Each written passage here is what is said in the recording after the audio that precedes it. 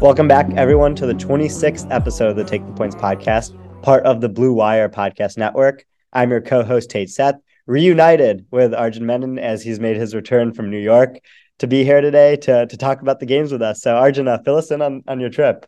Yeah, so first off, happy to be back. Definitely missed doing the preview episode, but the episode with Sam Shortstein was awesome. If people haven't gone and listened to that, I encourage them to do so. But yeah, New York was kind of everything I expected. It kind of felt a little bit like Vegas in the night, where it's just very crowded and a lot of weird people, both in a good and bad way, if that makes sense. But yeah, New York was fun. Definitely got a little bit under the weather over there just because it's a completely different environment. But for those who don't know, it was a club-wide trip. So I was traveling with people from my sports business clubs, and we just toured a bunch of different sports companies like the NBA, the NFL, and like NYCFC. So it was definitely a very cool trip, but very happy to be back. Mm-hmm. Yeah, and the NFL offices, after you being there, they knew that they wanted both of our teams to win this week. So Chargers and Lions won, which was fun. And like the 20-hour stretch from Saturday night college football games where we got a bunch of good upsets to the best early slate I think we've had this year in NFL was like a great reminder of like why football season is like so much fun. And so like as we go into like breaking down these games, like, we're getting to the midpoint of the season now. So like we're going to start looking at, teams like at big picture too, as well as just like breaking down like what happened in these individual matchups. So let's start with the upset on Sunday that really shocked everyone. The New York Jets, 10.5-point underdogs, knocking off the Buffalo Bills. What was your main reaction from this game? Yeah, I definitely was watching the game. I think we need to be a little bit concerned about Josh Allen. He's kind of put together two performances that haven't been at that MVP level we have seen. And okay, a quarterback doesn't have to perform at an MVP level every game, but against the Packers, he had 3 turnover-worthy plays. Against the Jets, he had 4 turnover-worthy plays, 2 picks in both games. And it's those type of performances where I kind of question, is he really in the Mahomes tier? And that's Mahomes is probably in a tier of his own. That was probably my big takeaway from this game is Josh Allen has struggled in the past 2 weeks, and it's been against 2 solid defenses. The Packers defense is kind of underwhelmed, but the Jets defense is legit. And it kind of reaffirms my biggest worry about the Bills going into the season, which was I don't think they have a true third receiving target.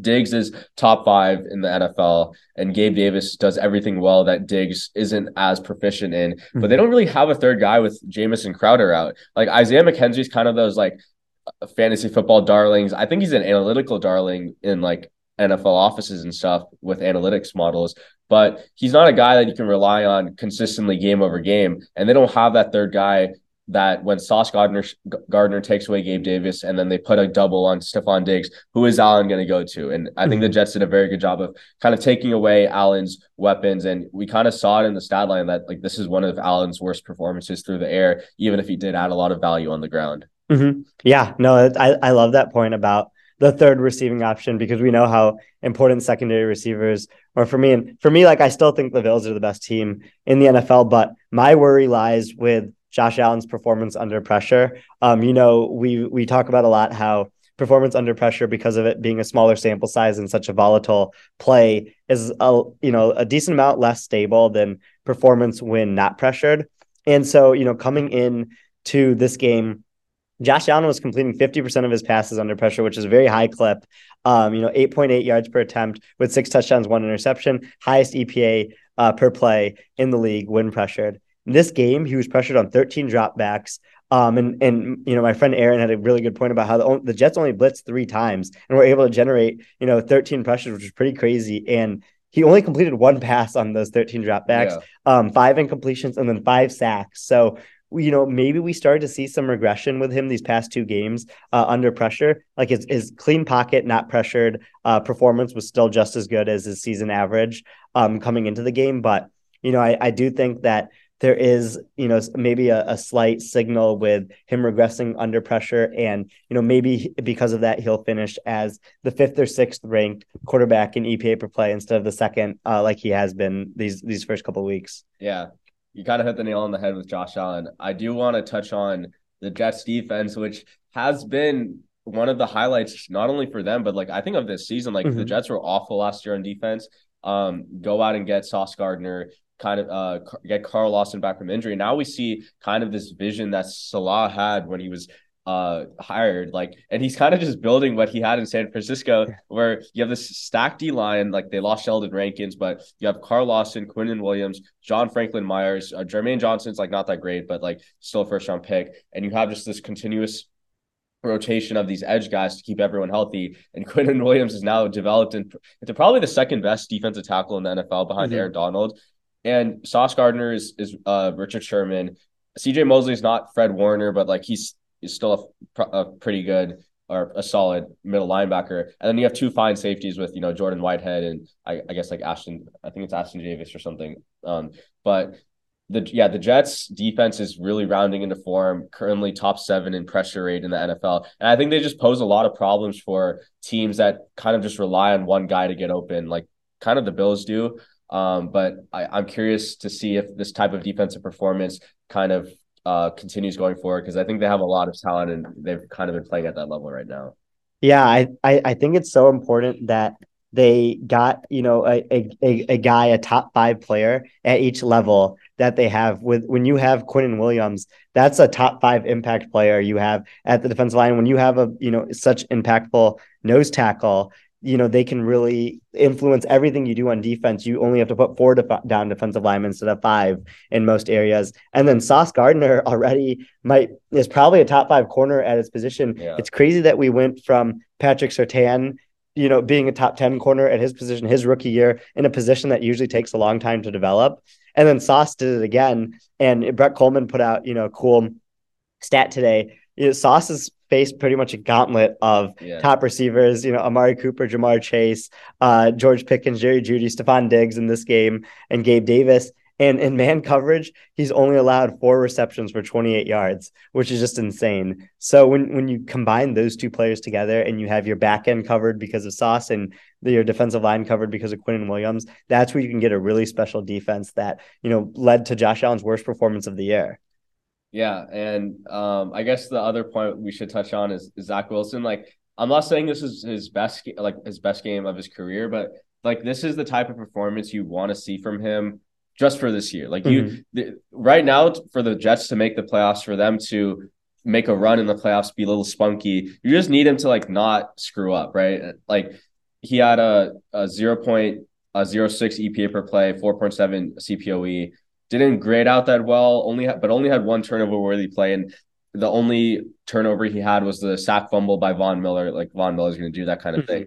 So I think it was a good step forward for Zach Wilson. Again, like you didn't draft a number 2 to have these type of like game manager performances, but in this season where he was kind of hurt in training camp and revolving door of offensive lineman for the Jets, this is all you can ask for, I think, and I think he met expectations. Yeah, no, I definitely agree, because when you have like the top 5 defense, like we mentioned. And then Michael Carter ran the ball really well in this game. 6 missed tackles forced, 23 rushing yards over expected. And you just have to play in structure. Just don't make mistakes. Like don't turn the ball over 3 times like you did against the Patriots, and like you'll be fine. And you guys can keep winning games in a year where defenses are influencing elite offenses more than we've seen the past couple of years. Yeah. So okay, let's transition. Another 1:00 game, Chargers Falcons. I think the best way to describe it is the Chargers almost chargered this game away, and the Falcons definitely falconed this game away. I mean, for those who were not tuned into this game, which I don't blame you, it was a really boring game, 17-17 for most of the game. The Chargers had the ball on the Falcons like 30 plus or 28. And it was 3rd down. Falcons are out of timeouts, 40 seconds left. So Chargers ran the ball with Eckler. If he got the first, that's fine. They could have just called a timeout with 4 seconds left. If he didn't get the first, they let the clock wind down and just kicked the field goal anyway. Eckler fumbled. The Falcons defender picked it up, ran about 30 yards to the Falcons 40, saw Justin Herbert coming in and got really, really scared and just fumbled the ball away without anyone hitting him. And Chargers picked it up. Justin Herbert threw a dart, and Chargers won the game. In a game where they probably shouldn't have won that again. It feels like the 3rd time I've been saying that, but it was just a weird game. Again, Chargers going into this game with no real guys at receiver. The Chargers literally had the receivers of Josh Palmer, DeAndre Carter, and Michael Bandy playing for 100% of the game. There was really no other receiver that got a target from Justin Herbert in this game.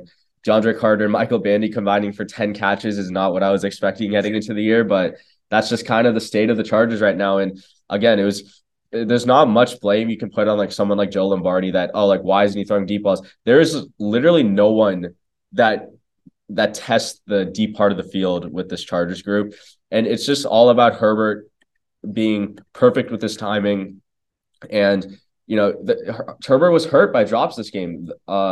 There were 4 drops, I believe, one of them leading to an interception and another one that was a 25-yard dart that should have turned into a 40-yard gain by Gerald Everett on the first play out of half that he dropped. So, just a pretty average performance by the Chargers offense against a pretty bad Falcons defense. I think I learned more that the Falcons defense sucks than the Chargers offense is back. But that's kind of like my big takeaway from this game for the Chargers offense.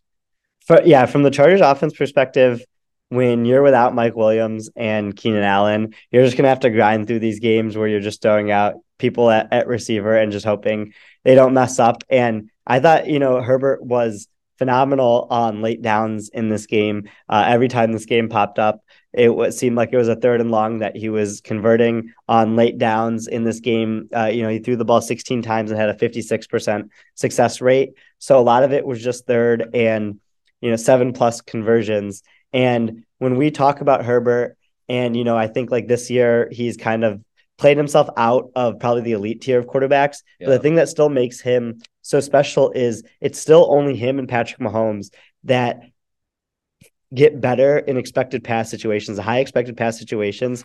Him and Mahomes, well, the rest of the league either stays the same or gets worse. Yeah. It's him and Mahomes that get better in these situations. And you feel calm when he's stepping back there on these big plays, like the one where he had to convert after the double fumble. So I think like that's like kind of like the thing that like gives me some optimism with the Chargers going forward. But I just think with kind of like the way that the Falcons were sitting on the Chargers routes, like our friend Steven Ruiz pointed out to us, like they literally knew the play calls and they were sitting on the routes on the majority of plays. And, you brought this up on Twitter. It's when Herbert keeps getting the ball batted down, being one of the tallest quarterbacks in the league, like that's not a height issue. Obviously, that's like something that they know his passing lanes because of the way the offense is schemed up. So he's not playing great this year because he's playing injured, but nothing is going for him. Nothing is helping him. Yeah. I also want to say, like, I've noticed Herbert's arm angle kind of drop a little. He's throwing a little bit sidearm, which is interesting. I think he's might be protecting his ribs or anything or something, but that's not a good thing now that he's going to go up against 6'7" Arik Armstead on Sunday at San Francisco. The other side of the ball, the Falcons' rush offense is really good. Like, I know you probably weren't tuned in to this game as much as you were with the Lions, which we'll get to next, but the Falcons' rush offense with Cordell Patterson is really good. And, like, they were mixing it up between Patterson, Algier, and Huntley, all of whom averaged a positive EPA per rush. On the day, the Falcons had a 0.22 EPA per rush against the Chargers, and Chargers run defense is pretty bad, but the Falcons rush offense definitely took advantage of it. Cordell Patterson trucked the living shit out of Drew Tranquill on the goal line for a second touchdown. It was really bad, and I think the Falcons are definitely a team you can see take advantage of bad run defenses. Hint, Panthers, who just gave up 5 touchdowns to Joe Mixon. So those are the kind of edges I would keep in mind for the Falcons going forward, but. Yeah, Mariota he limits you so much with his passing offense or with his with his accuracy and his drop back efficiency. And I don't think it's time to turn to Ridder just yet, but I don't know how much further they can go with Mariota at quarterback. Yeah, I mean I don't think Ridder really offers the rushing value that Mariota has, and Arthur Smith has designed this offense for a rushing quarterback right now. And that's like what really has impressed me about Arthur Smith specifically is he used 6 different personnel packages in this game, the most in the entire league this past week. But like Mariota just isn't good enough of a passer to make them work. He's a great rusher. And, Arthur Smith has shown he can scheme up a really good run game like he's doing right now in Atlanta. And he's also shown he can scheme up a great passing game in the past. When Zach Drapkin and I worked on this at PFF, Arthur Smith's last year in Tennessee, he had the highest play calling EPA added when accounting for game situation and the players that you have. So, and that was through the air mostly then.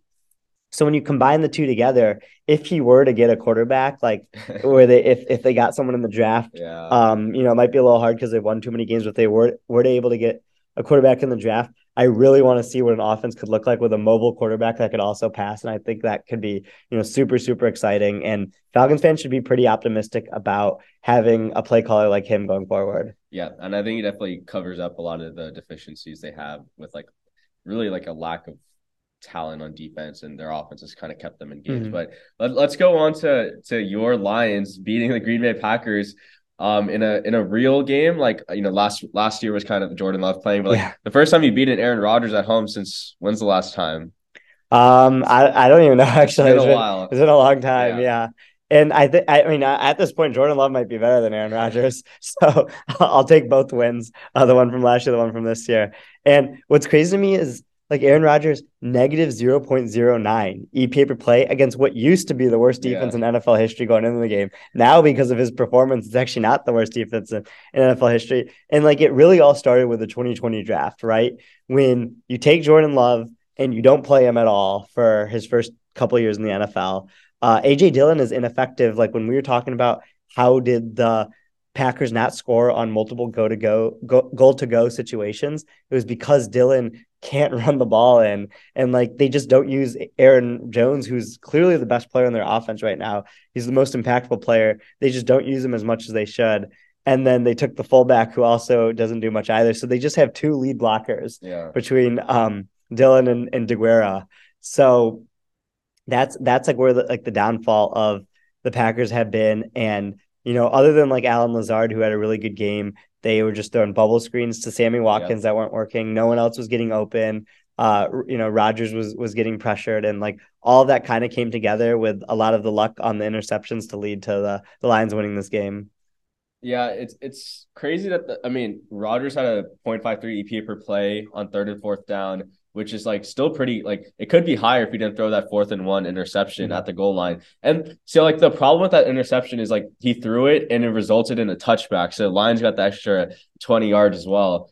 But just this was a game where I was okay, if anyone could probably, if there's one team that will struggle against the Lions man coverage, albeit pretty bad, it is the Packers. But I think, the Lions did a good job of switching up their coverage. So, PFF has them playing 22% cover 1, 29% cover 3, and 20% cover 4. So a lot more quarters, which makes sense. That's why I think they might have just taken the checkdowns, the bubble screens, because that's what the Lions were giving to them.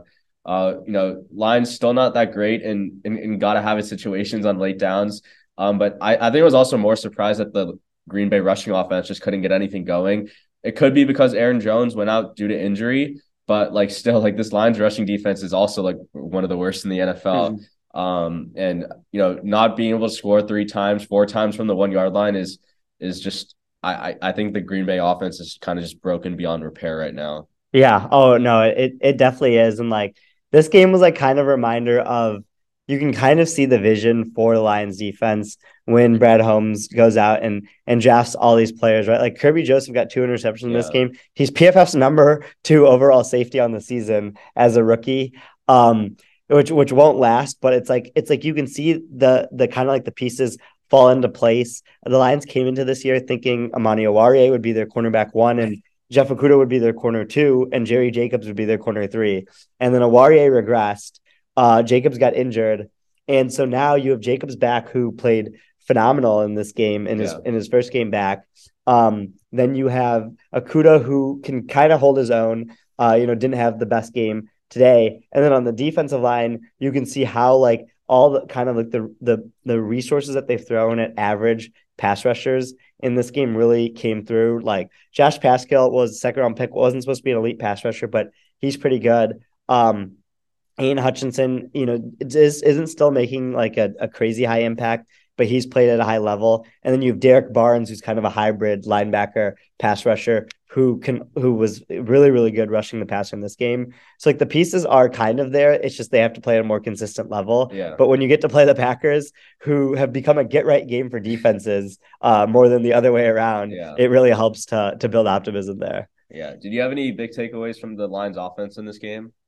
I think that you can really see Goff's limitations and kind of like what he is. Cause like Amon-Ra St. Brown is, one of the better receivers in the league right now. And, he's just not hitting him as much as he should be. But, getting Swift back, I think is really helping. I just think that you need someone who can create when there's pressure or when the first read isn't open, and Goff isn't giving that to you right now. So, if you get a top 5 pick, I do think you have to go quarterback there, even though a lot of people I'm sure will want Jalen Carter or Will Anderson or something. Yeah, got to chase the upside if you're the Lions and you have the chance.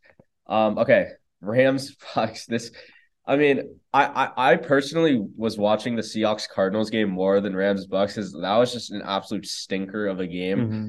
But man, like these are the two teams who offenses were elite last year, and now they're two of the worst in the NFL. Like I just don't understand what has gone so wrong with these two teams. I mean, I guess injuries, but there has to be some other underlying factor that we're missing as a public to why these teams are performing so poorly. Yeah, I think what it comes down to is, from the Rams' perspective, they're performing poorly because of all the turnover that happened on their offensive line. So their problems feel less fixable because they're personnel issues. Right? Like they literally have the worst offensive line in the league. So that leads to them not being able to run the ball well, also the worst rushing offense. And then when you put them in high expected pass situations, they're also the worst in those situations too, because the 7-step dropbacks made them so successful last year, but they can't get into any of that stuff this year because the offensive line won't hold up as well. So McVay just doesn't have solutions to these problems. Like we've seen other coordinators like Brian Daboll and Arthur Smith come in and they have these really bad offensive lines that, underperformed last year and have solutions in the run game to account for that. And maybe it's because like McVay doesn't have the players that they have, but there's not as many solutions for it. His solutions have just been screens and using Ben Skoranek at fullback. And like those haven't been successful at all. And he just hasn't figured it out the entire year. And when you talk about how, you want to retire when the core of the Rams leave, when Aaron Donald retires, when Cooper Kupp retires, like you can already kind of see there's one foot out the door there. And like maybe he doesn't want to keep doing this stuff. And that's why the offense has been so bad for the Rams.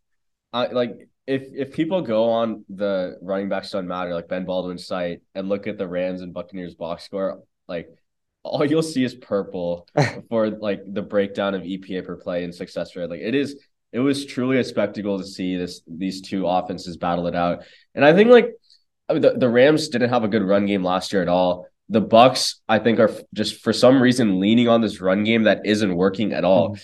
A negative 0.4 EPA per rush on early downs is pathetic. 10% success rate. They ran it 20 times on first and second downs. 0 of those runs turn into another first down. Like that is like, I don't even know how that's possible. But, Leonard Fournette is I don't know what he was doing in the offseason. I want to say he got a new deal this offseason or last offseason. Maybe he, stopped working hard or something. Mm-hmm. Like I don't want to put speak on that kind of stuff, but I don't know why Byron Leftwich is leaning into this run game, which just isn't working. And even when they're passing, like it seems like Brady was just bailing out so early in his progressions. It's like I understand he might understand what the coverage is before the ball is snapped, but like every throw shouldn't be like a three-step drop back, 2.1 time to throw, right? Like he should be going through his progressions a little bit more, I feel like. And I think he was bailing out a little bit, in the first half and earlier in the game. Yeah, I mean, well, first of all, with the Leonard Fournette point, negative 1.41 rushing yards over expected per carry this season, worst in the NFL. He's been blocked and put in situations to get 4.8 yards per carry, which would be pretty good. Yeah, that's and he's gotten 3.4. So completely awful. But that's why I think the Bucs offense's problems are more fixable, because they're things that the coaching staff and the players can control. They're not personnel issues. Yeah. They have the players to actually be good with. Yeah, you just need to stop running the ball as much. And then with Brady, he just doesn't want to get hit this year, right? So that's why he's throwing so quickly. But like if he decides as the Bucks maybe pick up momentum in the season, that like he wants to be fully invested in this again, which he better be because he lost his family over it.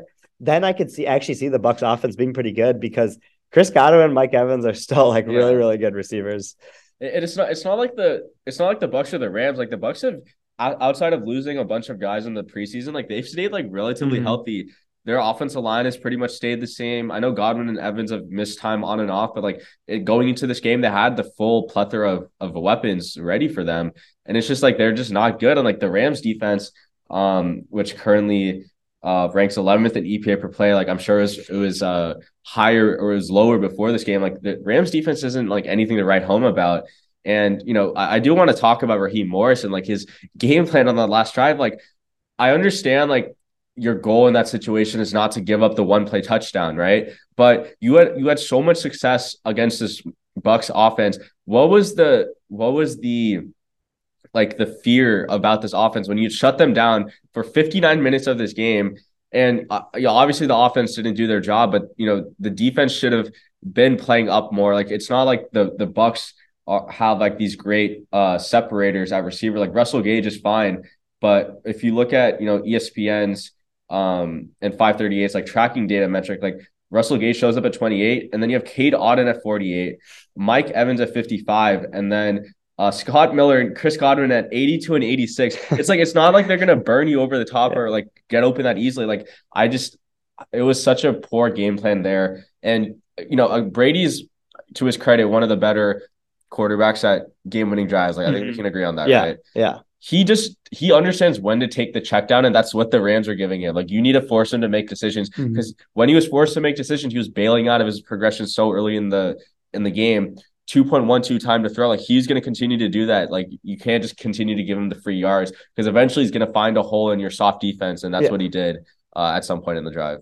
Yeah, I know. I agree with all that. And like the reason why the Rams defense had played so well against the Bucks offense, the three matchups that they've had while Brady has been in Tampa is because Brady's kryptonite is interior pressure, and the Rams have the best interior pressure in Aaron Donald in the league. But then when you play 10 yards of cushion on basically every single play on the 2-minute drill until they got to the end zone, you can see that when Brady can just get rid of the ball in under 2 seconds, you're not going to be able to stop him because he has the decision made up in his mind already. So that it was crazy from Raheem Morris, who pitched a really, really good game. And, obviously still good head coaching interviews this offseason because of how he's performed. It was just wild that he decided to roll out that plan at the end. And then the Rams players also just didn't make plays either. So, it's just kind of like a summation of the Rams season this year where things feel like sometimes they're close, but it kind of just gets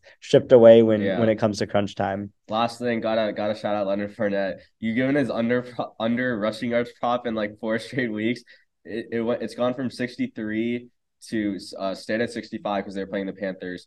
And then 47.5 this past week, and he ended with 19. So continue to ride the Fournette unders while you still can. But yeah, shout out Leonard. But let's go to Sunday Night Football, our last game that we'll review. It was a weird game, right? Like I think you kind of touched on like how. Why don't you go into your thing about how the Chiefs lose every game? I thought was a really good tweet. I think it makes a lot of sense. I actually thought the Chiefs were going to lose this game because you had all the makings, the formula of how they lose a game, right? You throw in a Butker missed extra point at the very beginning of the game. That's what he does. Like the Chiefs will go down and score. Butker will miss an extra point, and then you have the good pass that hits a receiver's hands and turns into an interception that Justin Herbert had to deal with earlier that day. And Mahomes, it seems like it always happens to the Chiefs in games they lose. And then you'll have a Butker missed field goal later in the game that when you think the Chiefs are about to come back, it gives the other team some more hope. And then the classic like 3rd and 10, 3rd and 15, Mahomes rolls to the left and throws an absolute laser, and his receiver drops it, and they have to come out and punt. And then you actually think like, wow, the Chiefs are going to lose this game. Granted, Mahomes like took his game to even a level I didn't even think he could take it to in this game from a rushing perspective. Accounting for 487 of the Chiefs' 492 total yards in this game. 97.2% of yards were from Mahomes. Clyde Edwards-Helaire had 5 yards rushing. Isaiah Pacheco had 5 yards rushing. Jerick McKinnon had 4 yards rushing, and the rest was just Mahomes. Yeah. So, I think like because of that, when the Chiefs are going to see two man, like you've been preaching about the whole year, that teams should be playing man against the Chiefs, and you're right. Like that's what their problem is. When Mahomes uses his legs, he can overcome that. He usually just saves his rushing until the playoffs because you don't want to risk it in the regular season. But since the margin is tighter now for the Chiefs, and especially a game like this where you don't want to give the Titans an accidental 1 seed again, he had to break out the rushing. Oh yeah. The Mahomes rush. He only rushes in games where I feel like he knows it's necessary. Mm-hmm. He's been doing it a little bit more this year because I think his receiving core is not that good. But yeah, to go back to the 2-man point against the Chiefs, like I think like we saw the Titans play a lot of man. Like it's not even that they were playing man; they were just being super physical at the line of scrimmage. Mm-hmm. Like you saw from drive 1 that like Travis Kelce was getting shit talked by I think it was like David Long Jr. or something, but. I want to like talk about the Chiefs, and again, I'm going to bring this up. Like the Chiefs receivers just can't separate. So Travis Kelce ranks 11th in ESPN's or 530 and 538's open receiving score. Juju ranks 60th, and MVS is dead last at 91. So again, like, and this is not you don't have Hardman in here or Sky Moore or Tony, but again, it just goes to show like the Chiefs receivers just can't separate as well as they used to be able to do with Tyreek Hill.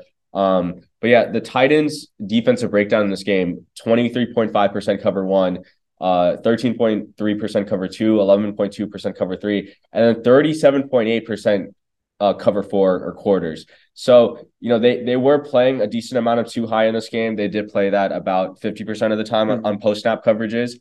I did feel bad for the Titans that 101 snaps on defense played and you lose because your offense can't get a first down when they needed to ice the game away. But yeah, Mahomes, if he's going to see man more in the playoffs from teams like the Bills or the Dolphins, he's going to need to beat teams with his legs. And I think that's, again, one of the most underrated parts of his game that, people don't really talk about because of all the crazy all the crazy throws that he makes on a weekly basis. Yeah, no, it's really not fair that the best passer in the league can also be able to rush like he does. But when you bring up about the Titans defense, like I was so impressed with the Titans defense coming into the game. When I was kind of researching it, I started to realize that the Titans defense is playing pretty well this year. They force teams into the longest third and longs in the league. Like they have the longest average distance forced on third down, and then that's when they can really dial up the pressure.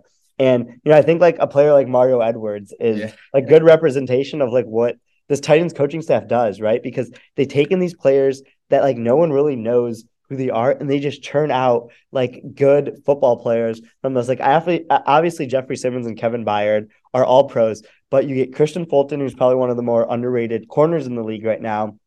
You get David Long, who's another underrated defensive player, making plays for you all over the field. And then you just have like a player like Mario Edwards, step up for you. You have the rest of your defensive line just get there and make stops. And like the Titans defense is really special because they're built to stop the Chiefs and the Bills. Yeah. Because when you can get pressure with 4 without having to blitz and drop 7 back into coverage, like that's how you beat these elite passing attacks and these elite quarterbacks. And that's why I think they could possibly be frisky in the playoffs. Yeah, completely agree. And like, it's great that you mentioned Christian Fulton, and I'm glad our data backs it up. He's the best coverage defender on Tennessee's defense per our successful coverage over expected metric we built over the summer. He's been kind of a spot where that's where like I was kind of fading Tennessee. I didn't know what Christian Fulton was going to be able to do in this offense, right? Or in this defense. And like I didn't have that much faith in their corners, but they've kind of outplayed themselves, and I think they're doing a pretty good job. I do want to say, like, when the Chiefs go down, it's kind of in the betting eyes, like you always bet the Chiefs when they're losing. What did it get out to? It got out to plus 190. Yeah, that's when I took it at. Just because like I think once I saw Mahomes get that 20-yard scramble on 3rd and 15, I'm like, it's go time. So took some Chiefs money line. So shout out Patty for that. Always a homie for that. But that was a very good game. But what were your thoughts on Malik Willis? Well, okay, so as a rusher, he definitely looked pretty good in some of the zone read stuff they were running. But as a passer, I don't know. We kind of saw sack problems come to life Mm-hmm. later in the game, but again, I just like you can't evaluate him with the receivers they have. Yeah. Like Robert Woods is fine, but he's old. Nick Westbrook-Ikine is not an NFL starting receiver. Mm-mm. Austin Hooper is like an okay tight end, and then they had some guy called Chig Okoronkwo. Like he didn't even have like I didn't even know who he was, and on the first play of scrimmage for them, he had a 50-yard screen pass. I don't even think he had a receiving yards prop. Like that's how unknown he was to like Vegas and like the general population. So I didn't really have that many big takeaways. He kind of performed as expected, and you can't really evaluate Willis with this skill position group that he has. I agree. Yeah, I didn't think Willis played like poorly when he was passing the ball. Like I Yeah. just think the sacks and the inviting pressure were a big problem. Just the receivers were so perfectly covered; they had no separation.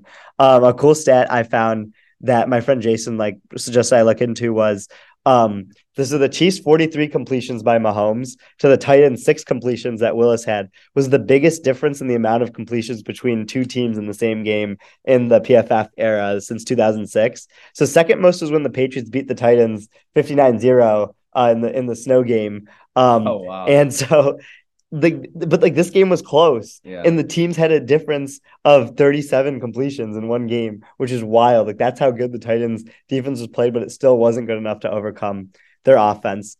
But those were the game recaps we had. We will now transition into our Who Was Him segment of the week and do some of our letdowns. You are not him. You are not him. Told a bitch I'm him, quit playing. Tryna ride with a boss, what bitch get in. Try to stay on the road like the Michelin man. Put an M on your head like a Michigan fan. All right. Who Was Him awards. We're going to give 3 players each, players or coaches. And, I have to start with Matthew Judon. We didn't talk about Patriots, Colts for obvious reasons, but 4 sacks in one game. I don't care who you're going up against, what offensive line, what NFL quarterback. There's still, players that are good enough to play in the NFL. Yeah, it was insane performance for him. He looks so cool with the red sleeves every time he plays. 25% pressure percentage. And like when you watch his 4 sacks, his speed coming off the edge just allows the Patriots defensive line to do so much. 2 of them were off stunts where he looped through the A gap from kind of like a wide 9 stance, which is just crazy speed. The other 2 was just, kind of speed rushes around the edge. And he provides so much versatility to the Patriots defense. He's been a huge reason why they've been so good these past 2 years. And it was really cool to see him get that many sacks in one game and get some recognition. I have to say, I think I was so wrong about the Judon signing back in 2020 because I was like, this is a typical Baltimore lets Judon walk. Like he's probably like they let all their edge rushers walk. We kind of saw Zadarius Smith succeed in Green Bay, but I'm like, Judon's, he was getting a lot of his pressures from blitzes, unpressured stuff or unblocked stuff. But man, he's been amazing for Bill Belichick. And again, the red arm sleeves, one of the best accessories in the NFL. Only second to Demario Davis. Only second to Demario Davis's Saints themed arm sleeve. And I think he has the best sack celebration of anyone with I don't even know what it's called, but it's really cool anytime he does it. But you talked about him earlier on the pod. Sauce Gardner, I think, had a tremendous day. He allowed Stephon Diggs to catch a 42-yard bomb on the first play of the game. But after that, he really tightened up, locked up whoever he was guarding. He was targeted 2 times when guarding Gabriel Davis after that. Zero receptions allowed and had the pick, which basically turned the game on its heels for the Jets. Before this game, he ranked 12th in our successful coverage over expected metric, expecting that to be top 10. If not, I might have to manually change the numbers to make sure he's a little bit higher. I think the very impressive thing about him is like he's 5th in snaps per reception. I know that's like a weird metric. It probably doesn't hold any predictive value, but when you think about like he's played 100% of his snaps, and yet he's being targeted at about like a league average clip, but he's not allowing receptions to happen. And like I know like in our friend Anthony Reinhardt's completion percentage over expected graph with target rate, he'll probably be in the best quadrant because he's just not allowing completions to happen even when getting targeted at a decently high rate, which I think is pretty impressive for him. Yeah. I mean, already wrapped up the defensive rookie of the year, like just phenomenal performance, and like the Bills game was really huge for that too. I'll give a him award to Tyreek Hill. deserves way more recognition than I think he's getting right now. Like he's getting a lot, but like he should be talked about in like every single talk show right now. What he's done to the Dolphins offense, in this game, but like overall this season. He had 150 receiving yards, second week in a row where he's led the league in receiving yards. And, a week to week is very, high variance. And like the fact that he's been able to do it twice is crazy. 4.84 yards per route run, most in the league.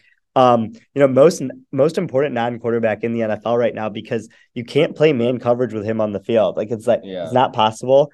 And he opens up the entire offense for Waddle. The run game gives Tua the biggest margin of error he has. And I thought this was pretty crazy. His 1,143 receiving yards are more receiving yards than 8 NFL teams. Wait, he has that much already? Yeah. He's what? It's really time to get worried about him breaking Calvin Johnson's record. Like, I actually think he's going to do it. Wow. And he might get to 2,000 yards, which is crazy. Easily. Yeah.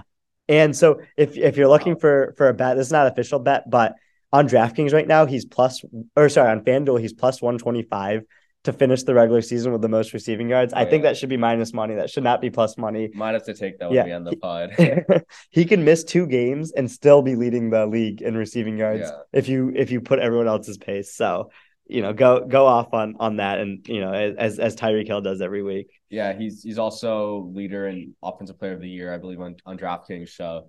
Plus 250, I think right above Jalen Hurts. Definitely deserves every ounce of that respect. But I'm going back to another person we talked about, Kerby Joseph. I went back and watched the interceptions against Aaron Rodgers. Like one of them was the tip pass in the end zone, which was kind of expected. But the play on the ball he made on the Robert Tonyan target where he cut that off, like that was like a really good play, because he was sitting in zone and he had to come from the left side of the field, come all the way, he came from his view, the left side of the field, came all the way across the middle, picked that ball off. And again, that was one where you and me have kind of talked about, like Lions are just one of those teams that just collapses when they make a mistake. Goff throws a pick and, you're only up like 15-3, I think at that point.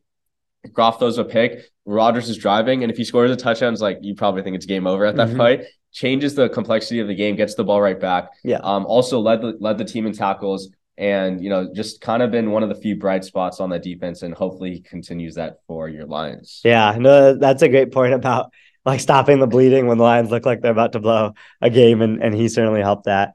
And then I have to give a award to Joe Mixon. Obviously, we had to talk about him.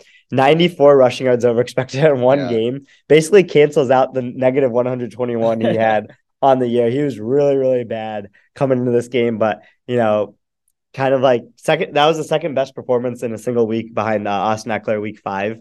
And if the Bengals can figure out their run game, like this is just a 1 week thing, but I'm just thinking forward, like if the Bengals can figure out their run game, they could be really scary down the stretch, because that's been holding them back.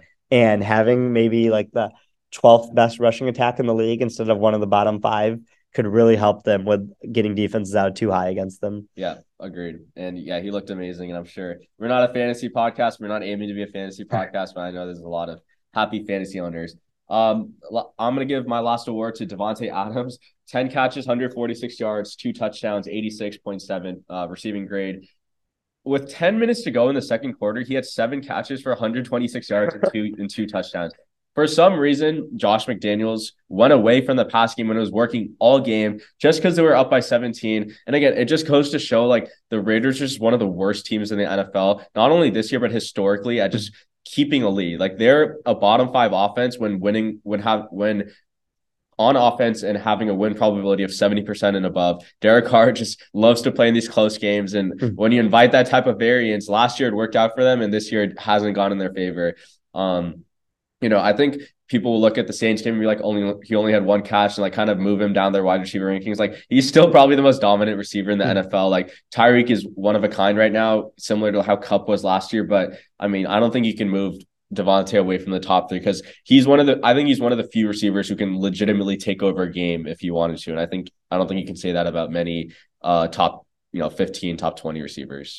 Yeah, no, I mean, he was phenomenal. Okay, so you just put a question in my mind. So if you wanted to make your top 3 receivers, Tyreek Hill, Justin Jefferson, Davante Adams, and AJ Brown, are you leaving out anyone, or am I missing anyone? Well, if we're doing top 3, I would leave out AJ Brown. AJ Brown, yeah. And then, yeah, no, I think so too. I think that's fair. But yeah, no, he is in the top three probably still, which is pretty crazy. And yeah, crazy game from him. Flipping the switch, getting to the letdowns, good players and coaches from the past week who disappointed. I got to go with Orlando Brown from the Chiefs. 9 negatively graded pass blocks, which was the second most of any player last week, allowed 7 QB pressures. And like, you can't turn down the contract that the Chiefs offered you to bet on yourself and have performances like this, where you almost single-handedly lose the Chiefs the game. So, really, really bad performance from him. And I was pretty disappointed in the way he played because he has shown he can play well in the past. Yeah. I know our friend Eric likes to kind of joke about how there's people on Twitter who think he's better than Trent Williams somehow. Like, yeah, I don't know. It's betting on yourself is fine, but like, yeah, it's tough to bet on yourself in this Chiefs offense. Mm-hmm. You're going to be dropping back so many times, right? Like it's probably the toughest offense to pass block for, even if Mahomes covers up a lot of the failures that you'll have as an offensive lineman because he has a low pressure to sack ratio. But yeah, a tough game by hand. I'm gonna go with Sean McVay. We talked about the Rams negative 0.16 EPA per play against the Bucs. Just his, I don't know, his play calling hasn't been up to par. It doesn't seem like anything is easy anymore. I want to go through the play calls from the last 3 drives.